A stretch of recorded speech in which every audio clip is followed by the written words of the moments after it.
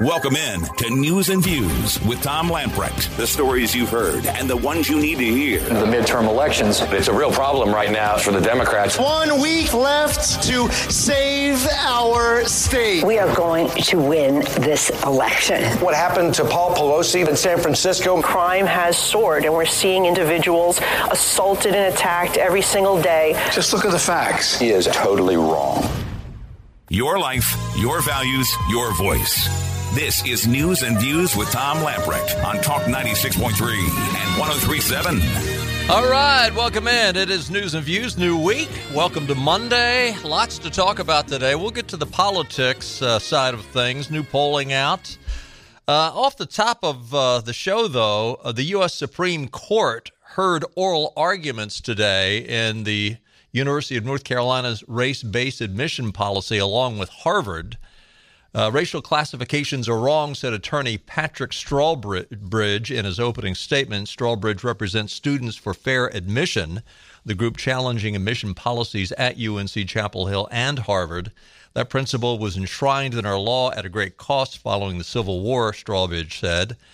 It was an interesting give and take. As you can imagine, the more liberal side of the Supreme Court disagreed with Strawbridge. In fact, Ketanji Brown Jackson questioned Strawbridge's assertion that UNC Chapel Hill used race to admit some students while keeping others out. You keep saying we object to the use of race standing alone, Jackson said, but as I read the record and understand the process, it's never standing alone. It's in the context of the other factors. There are 40 factors about all sorts of things that our admission office is looking at, and you haven't demonstrated or shown one situation in which they look at race. You know, this is how oftentimes these things happen, is they put up these certain amount of things that they say they look at, but when push and this is the same way when the FCC used to award licenses, the Federal Communications Commission used to award licenses, and they'd have a number of different things that they said were important when they handed out the license, but ultimately the one thing you couldn't overcome would be either gender or race. Well, this is happening again. You know, the interesting thing about Ketanji Jackson Brown, or Brown Jackson, not to get confused with the singer, is a few decades ago, she would be arguing against UNC Chapel Hill as it would have been anti-African Americans being admitted to the university. Well, now that it's a stand against Asian Americans getting into the university, she seems to be taking the side of the university. It's rather curious. Donna Jackson is with the Project 21 Black Leadership Project. Project 21 is a leading voice of black conservatives for over 25 years, sponsored by the National Center for Public Policy Research. She's on the phone with us right now. Donna, welcome into News and Views. Good to have you with us. Thank you for having me. It's a pleasure. Your Project 21 was a part of this. I was reading some of the information that your firm sent out, and I knew you were at least a part of some amicus briefs that were sent in behalf of the Harvard case and the UNC case, which it was rather interesting to note that just according to what I read today, just the UNC oral arguments lasted 2.5 hours, which means there was a lot of give and take, a lot of questions from the justices. Did you have a chance to eavesdrop in on the audio of the arguments? I didn't get a chance to hear all of it because I had another meeting, but I can tell you that Project 21 has always stood against racial preferences. It assumes the worst stereotypes that, in fact, students or individuals can't compete unless there's a carve-out made for them. Right. So, you know, here's the reality. If you create a racial quota, that means if there's more students that qualify in a specific race, once that quota is met, those applicants won't even be considered. And that's wrong. We're long past the days where there has to be some kind of special carve-out for minority students to be competitive. There is no impediment today. There's nothing holding anyone back from being able to compete based upon their merit, except those individuals that don't want to compete. And we should not create a situation where people think that they don't have to earn their right and that they have no responsibility in their success and that they should be given something. No one will respect you. No business, no corporation, no industry will respect you if you got something based solely on your race and not on your own merits and your ability. I've hired many people, and I can tell you right now, if someone had come up to me and said, I want you to hire me because I'm a certain color, I would not give that person a job. Well, it was interesting that the North Carolina Solicitor General, Ryan Park, his argument was we need diversity amongst the UNC student body. I would say, hey, well, you've got diversity. I mean, I've been to Chapel Hill numerous times. I'm there all the time, and you just look around the campus, there's a lot of diversity. In fact, some of the diversity is so diverse it's out in left field. But Clarence Thomas challenged him, saying, I have heard the word diversity quite a few times, and I don't have a clue what it means. It seems to me everything for everyone. Later in the hearing, Thomas asked whether diversity provides any tangible academic benefits.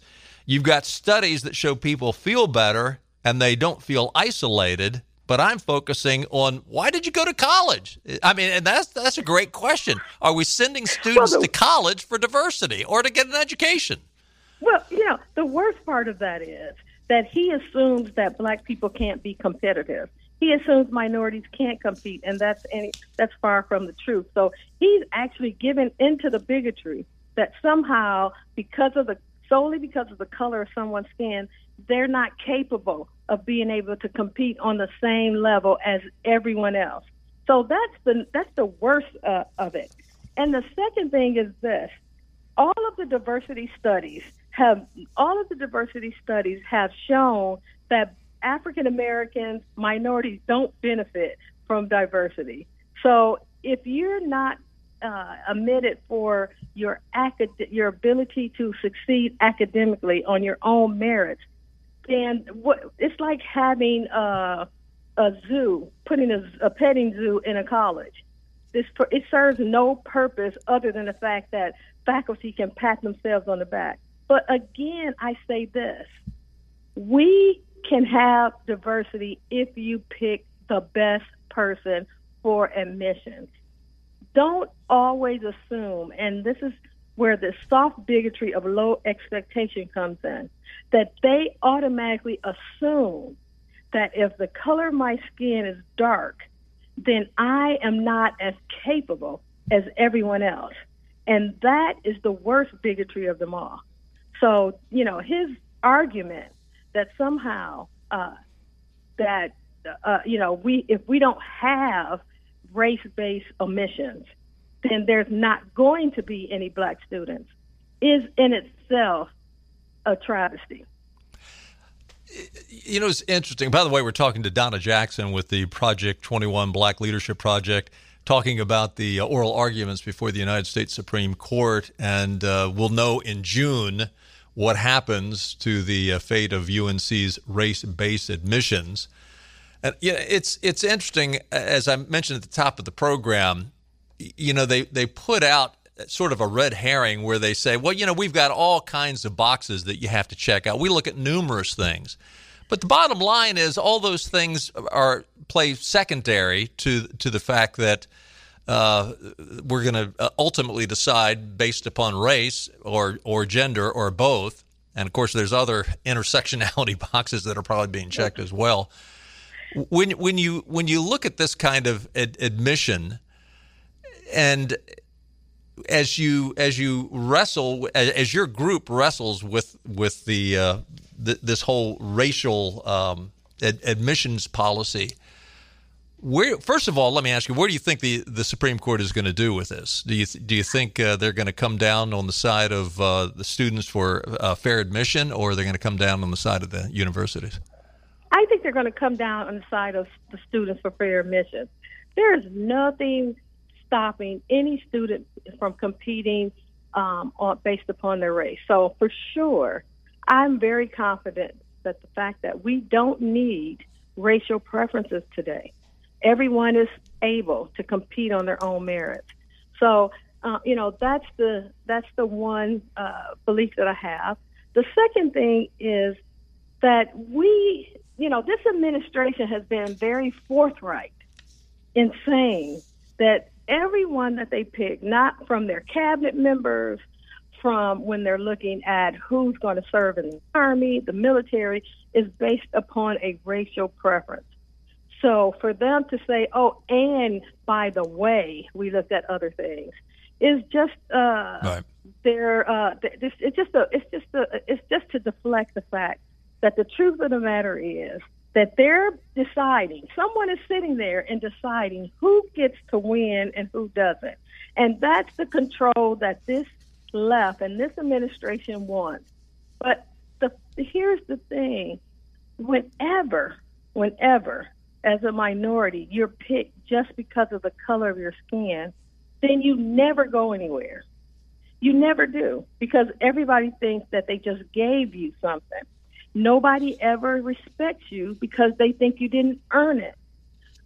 Being responsible for your own success, earning your position, is what affords us the opportunity to be able to succeed in this country. And it's about time that every group, irregardless of the color of your skin, starts taking responsibility for their actions. If you want to succeed, you can. There's nothing standing in your way and stopping you from getting whatever it is that you want in this country. And that's where we need to stand. Donna, a lot of our listeners are probably somewhat surprised at hearing about Project 21, the Black Leadership Project. I've been doing this program for 12 years now, and I have said all along, the conservative movement will really come into its own when Black Americans realize that the liberal agenda does not have their best interest at heart.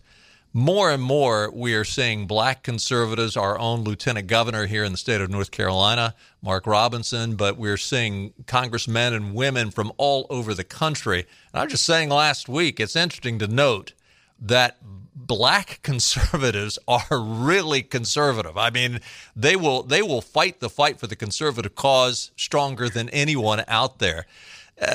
Do you see this growing in the Black community more and more?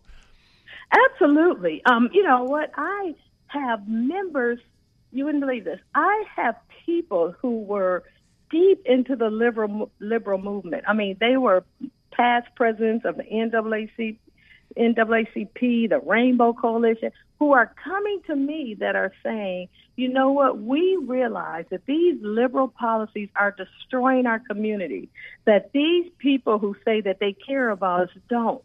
They're over-regulating us. They're over-regulating us. They're over-controlling us, and they never produce results.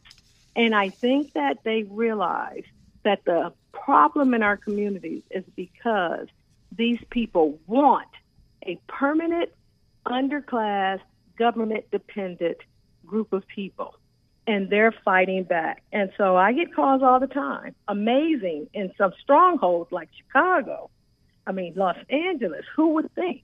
The most liberal areas in the country, and these people are calling up saying, help us. And so, I'm so grateful for that. But, yeah, we're standing and we're fighting the fight, and we won't back down ever.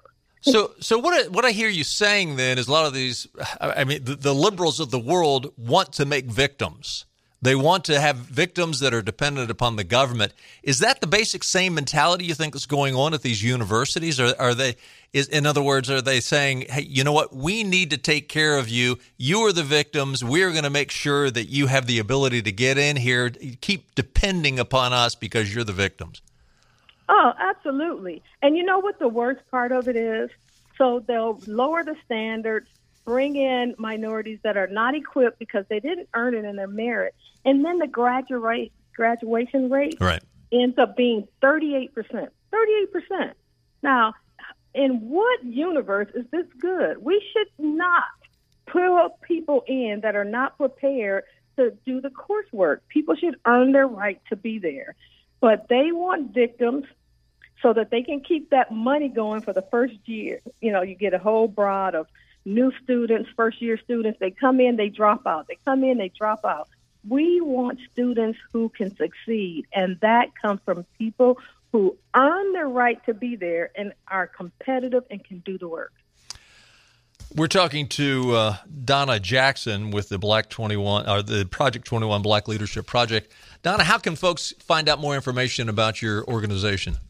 Yes, you can look us up at the National Center at Project 21. That's the National Center at Project 21. We are fighting the fight, and so we'd love to hear from you. Great. Well, listen, I know you're dependent upon donations as well. Thank you for doing what you're doing and taking a stand. Again, I'm sure a lot of our listeners are saying, wow, I didn't know they existed. I didn't know that's where they were standing for. So thank you for what you're doing. And I'm sure you get a lot of mainstream media negative press, but keep up the good fight. Thank you so much. Thank you for having me. You bet. Donna Jackson with the Project 21 folks. Stay with us. More news and views coming right up.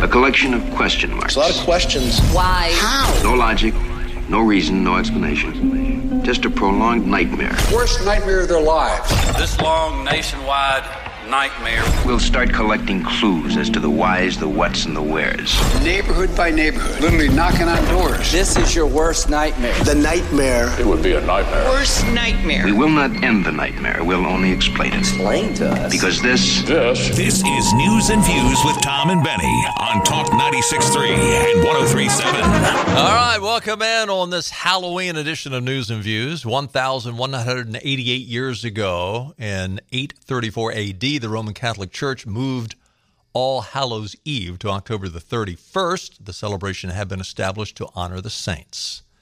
Now it's all about candy and vampires and dressing up. I will do anything. Well, yeah. How many people are going to be dressing up as Nancy Pelosi tonight? That's an appropriate question for you to ask. I know, but that would be a scary costume. Just saying. Taking a look at your weather forecast for tonight for trick-or-treating, a chance of thunderstorms tonight. Just saying. Sorry to give you the bad news. The good news is it should come in a little later, but there is a 60% chance of thunderstorms overnight tonight. Tomorrow, thunderstorms in the morning, then partly cloudy skies, a high of 77 tomorrow. Tomorrow night, partly cloudy with a low of 55. Wednesday, a mix of clouds and sun in the morning, followed by cloudy skies in the afternoon, a high of 72 on Wednesday. Considerable cloudiness on Wednesday night with a low of 54. Talking about the UNC admissions policy going before the United States Supreme Court earlier today with their oral arguments. Talking to Donna Jackson in the first segment with the Project 21 Black Leadership Project. And Donna hit it out of the park, and I've said this numerous times, and it's the same mentality of this soft prejudice, you can call it that, frankly, I think it's a hard prejudice, against blacks when they say, well, if we don't help you, you're the victim, and if we don't help you, you're just not going to make it. And that's how they come across with their voter ID. Well, you can't expect blacks to go out and get a photo ID so they can go in and vote, so you're therefore disenfranchising them. And as Donna so eloquently said, that's the same kind of prejudice that you see at the university level. If we don't help you, you're a victim. If we don't help you, you're not going to be able to make it. Here's what will happen. This is Lamprecht's prediction. Students for fair admission, they're the ones that filed suit against both Harvard and UNC Chapel Hill. And these suits go back to 2014. So this has been going on for 8 years. Harvard won its case at both the trial and appellate court level. UNC won the trial court level.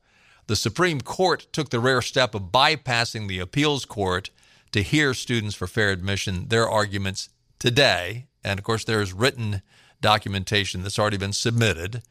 As we have talked to others, generally speaking, the Supreme Court gets together immediately after the oral arguments and they take an initial vote. Then they write the opinions up for the folks that are in the majority and the folks that are in the minority. They write their dissenting opinions. I think Donna's right. I think the students for fair admissions will prevail. But here's the problem. And it's the same thing that they're saying now. Right now they're saying, well, wait a minute. There's a number of different criteria we look at before we admit a student.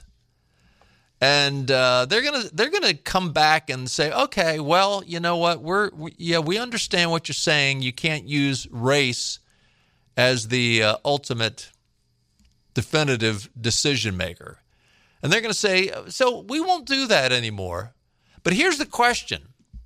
And if the Supreme Court does not come out and say, you are no longer allowed to put on the applications the race of the individual that's applying, or for that matter, the gender of the individual that's applying, if we want to be totally neutral, that has got to be removed.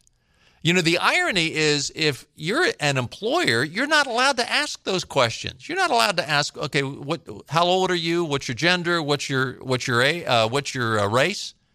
That's illegal, but yet these universities do that in the name of diversity. Well, what if an employer says, well, hey, listen, I want to be diverse, so I'm going to ask that question too. No, it's illegal. And unless the Supreme Court comes out, and I don't see them doing this, but the bottom line is they're going to come out and say you cannot use race as a defining decision maker for the students that you're going to admit to your universities. So the universities say, okay, we won't. And they'll fudge it. They'll fudge it. They'll say, oh, yeah, no, that's just one of 100 different criteria that we will consider. And they'll lie, and they'll continue to do what they're doing. That's how they've done it in the past. That's how liberals do it. They lie. All right, enough of that. We will look forward to next June when that decision comes out.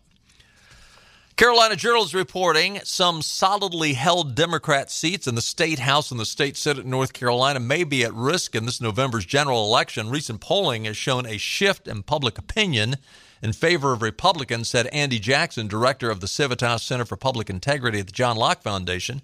They indicated that Republicans are on pace to get a 3 to 5% higher than average turnout this year. If that continues through Election Day, Republicans will almost certainly gain a supermajority in the Senate. Now, the Senate is the hard one to get. There's a lot of people that say they're going to get it in the House, but they're now saying we could get it in the Senate as well.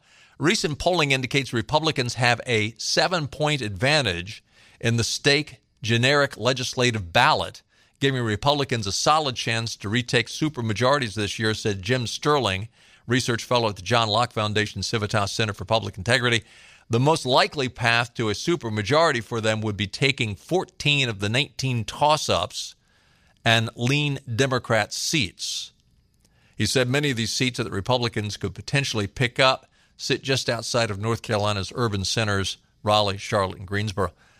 Now, so he's saying that they could take 14 of the 19 toss-up seats. Listen, they only need 3 seats in the House and 2 in the Senate to get a supermajority. Would that not be grand?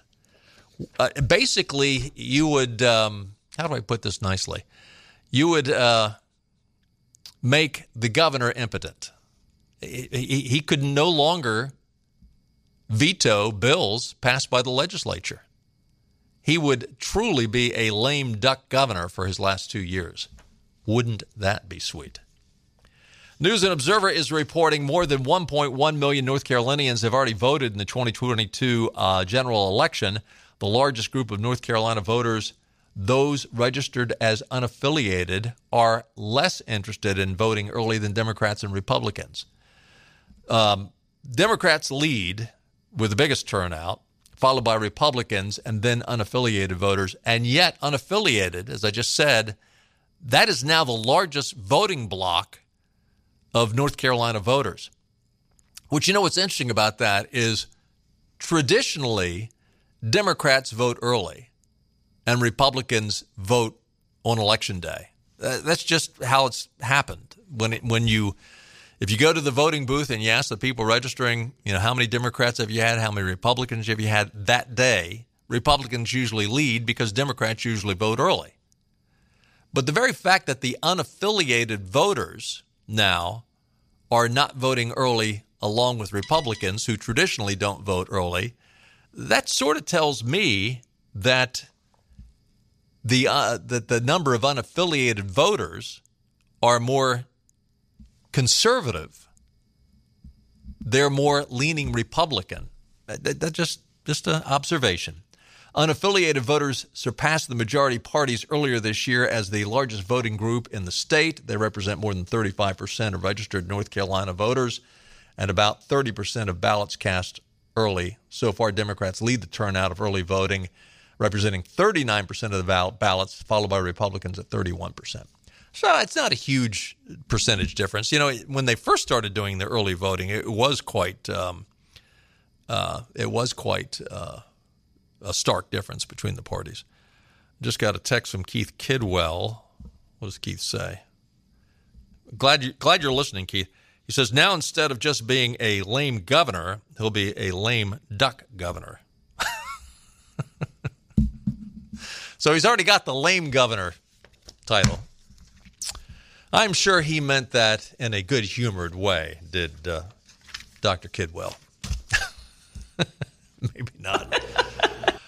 Town Hall is reporting the latest polls indicate a red tsunami, a rapid turn of events, given that some GOP operatives were about to jump off the cliff by late August. The Democrat advantage with women, they usually take advantage of women, has been erased. Where Democrats search for voter blocks to blunt a wipeout, they just can't. Currently, 40% of Hispanics and 21% of Black Americans intend to pull the lever for the GOP on Election Day. That from the USA Today Suffolk University poll of likely voters.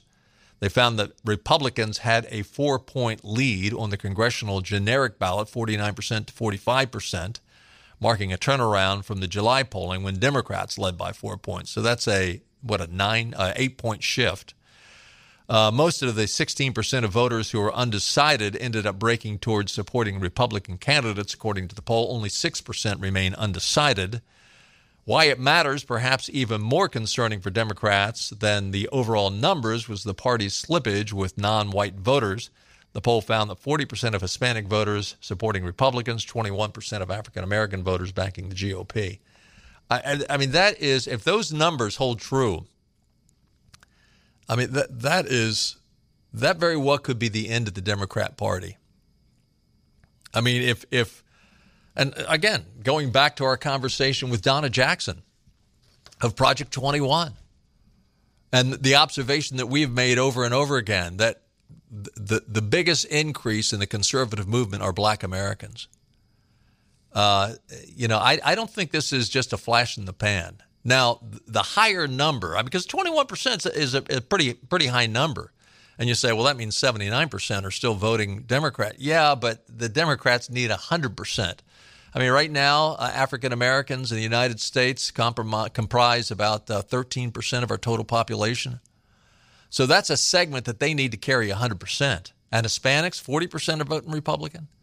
I mean, these numbers are great news for Republicans, terrible news for Democrats. Again, likely voters in the generic ballot, Republicans 49%, Democrats 45% overall. And you say, well, it's only 4%. Yeah, but that's in a general election, that's a landslide. Men, 50% Republican, 45% Democrat. Women, this is another huge number. Women generally vote Democrat. It's split right down the middle, 47% to 47% amongst women voters. That's huge. I mean, that is really huge. And you say, well, it's split down the middle. Yeah, but traditionally, Democrats carry the women voters by 3 or 4 percentage points. The fact that they've lost those 3 or 4 percentage points is significant. When it goes by age, 18 to 29-year-olds, 52% Democrat, 40% Republican. 30 to 44, 50% Democrat, 41% Republican. 45 to 64, which is probably the most consistent voting bloc, 38% Democrat, 59% Republican. 65 and older, 48% Democrat, 48% Republican. And again, the big numbers, though, Hispanic voters and black voters, is that is an historic high for the Republican Party. We got to take a time out. Stay with us. Much more news and views coming right up.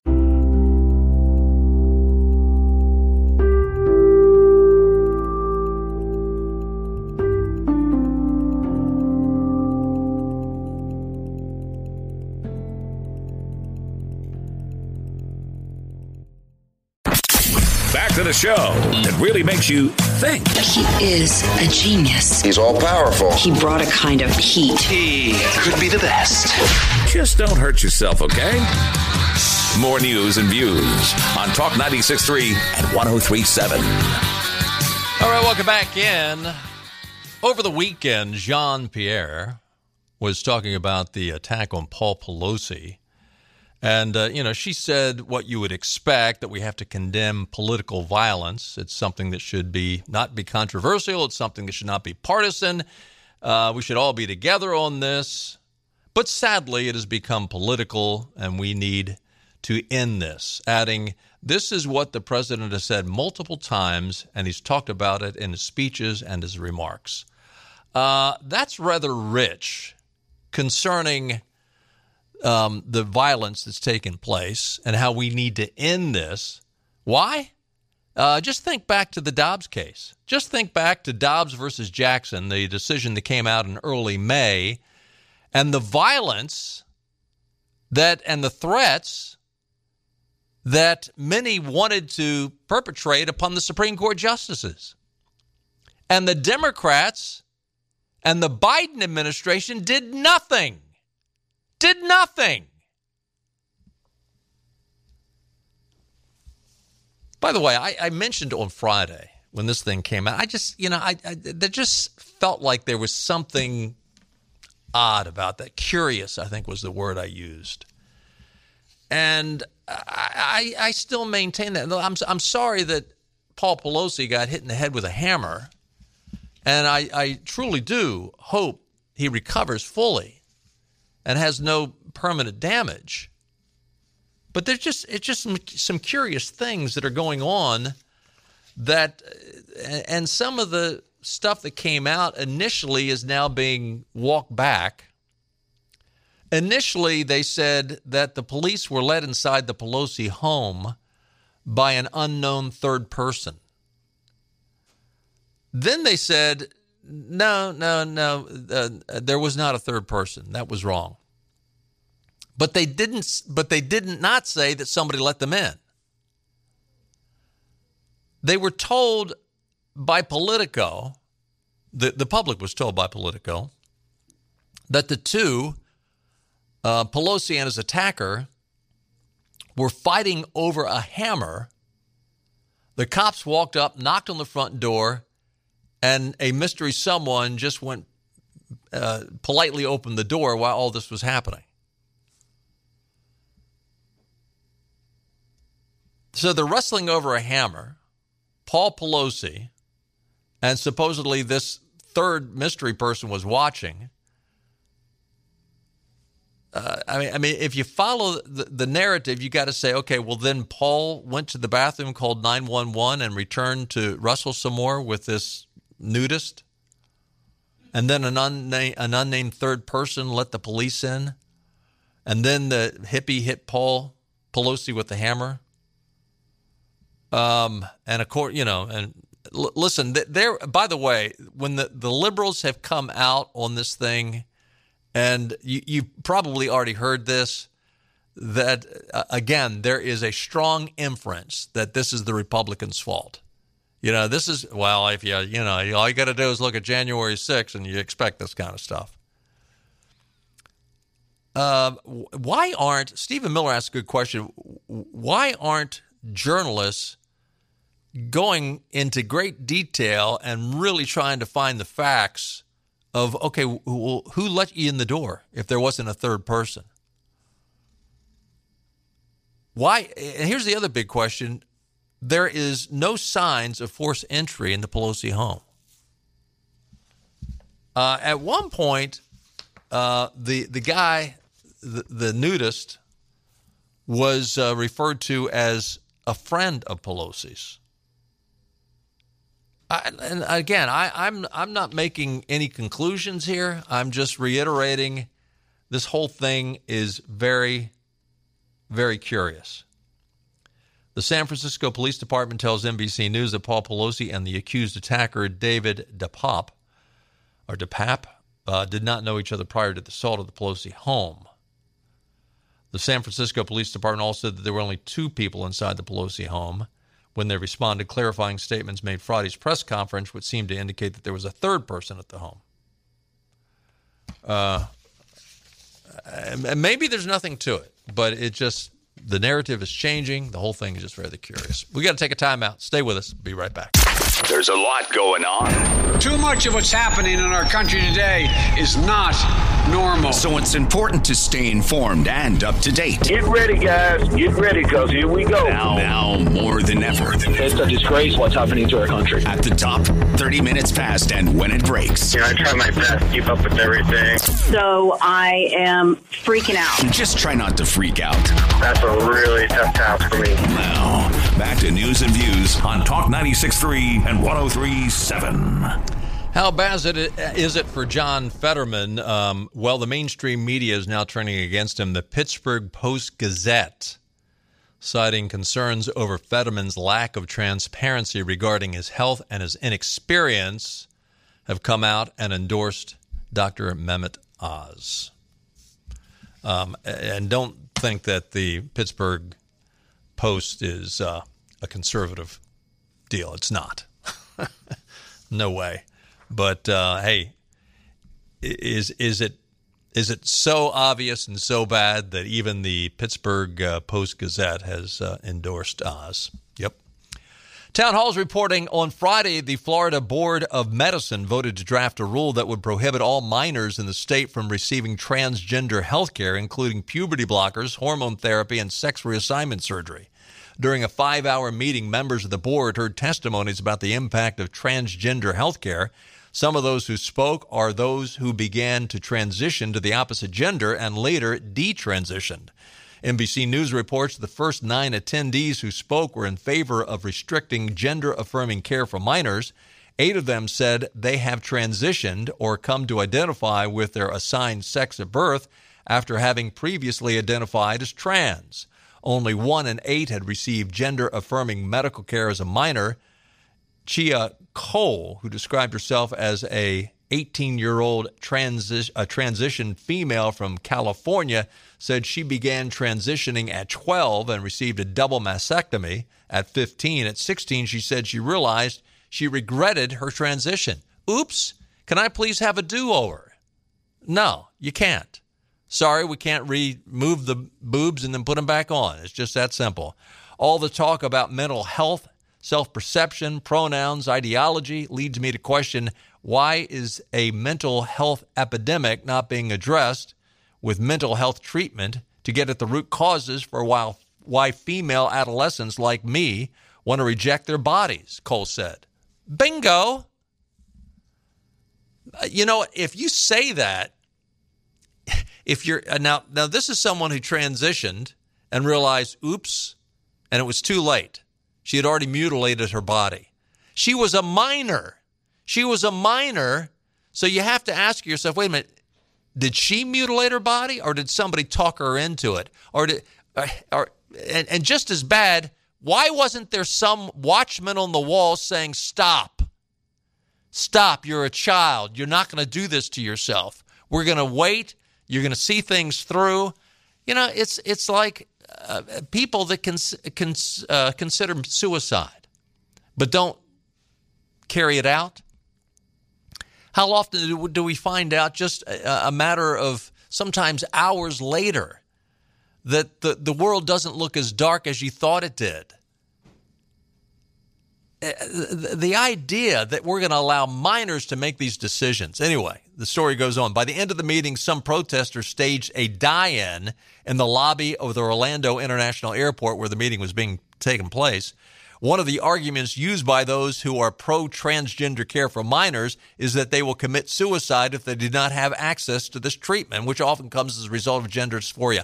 The truth of the matter is the number of suicides by those who have the transition is even greater than those who don't get it.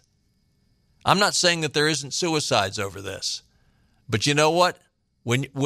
This is why you need mental health counseling. Frankly, you need biblical counseling. The pastors need to come in and work with these people. This is the way God made you. He didn't make a mistake. During Friday's meeting, Jude Spiegel, a transgender person, read the names of over the 40 trans teens who died by suicide. Well, I'm sure you can find 40 teens, but where were they? How many years did you accumulate these names? Over how wide a geographical area did they come from? And listen, I don't want to make light of, I realize that transgenderism is an issue and the people struggle with this, and I'm not making light of that. But the idea that you're just going to give into it and mutilate your body, that's not the answer. We need to go back to the drawing board, and we need to get good counseling for these people that struggle. Kudos to the Florida Board of Medicine. This is a wise decision. I hope other states adopt it, including North Carolina. And thanks for being with us. Our thanks to Donna Jackson of Project 21. We'll do it again tomorrow at 5 o'clock. We'll see you then. Bye-bye, everybody. All right.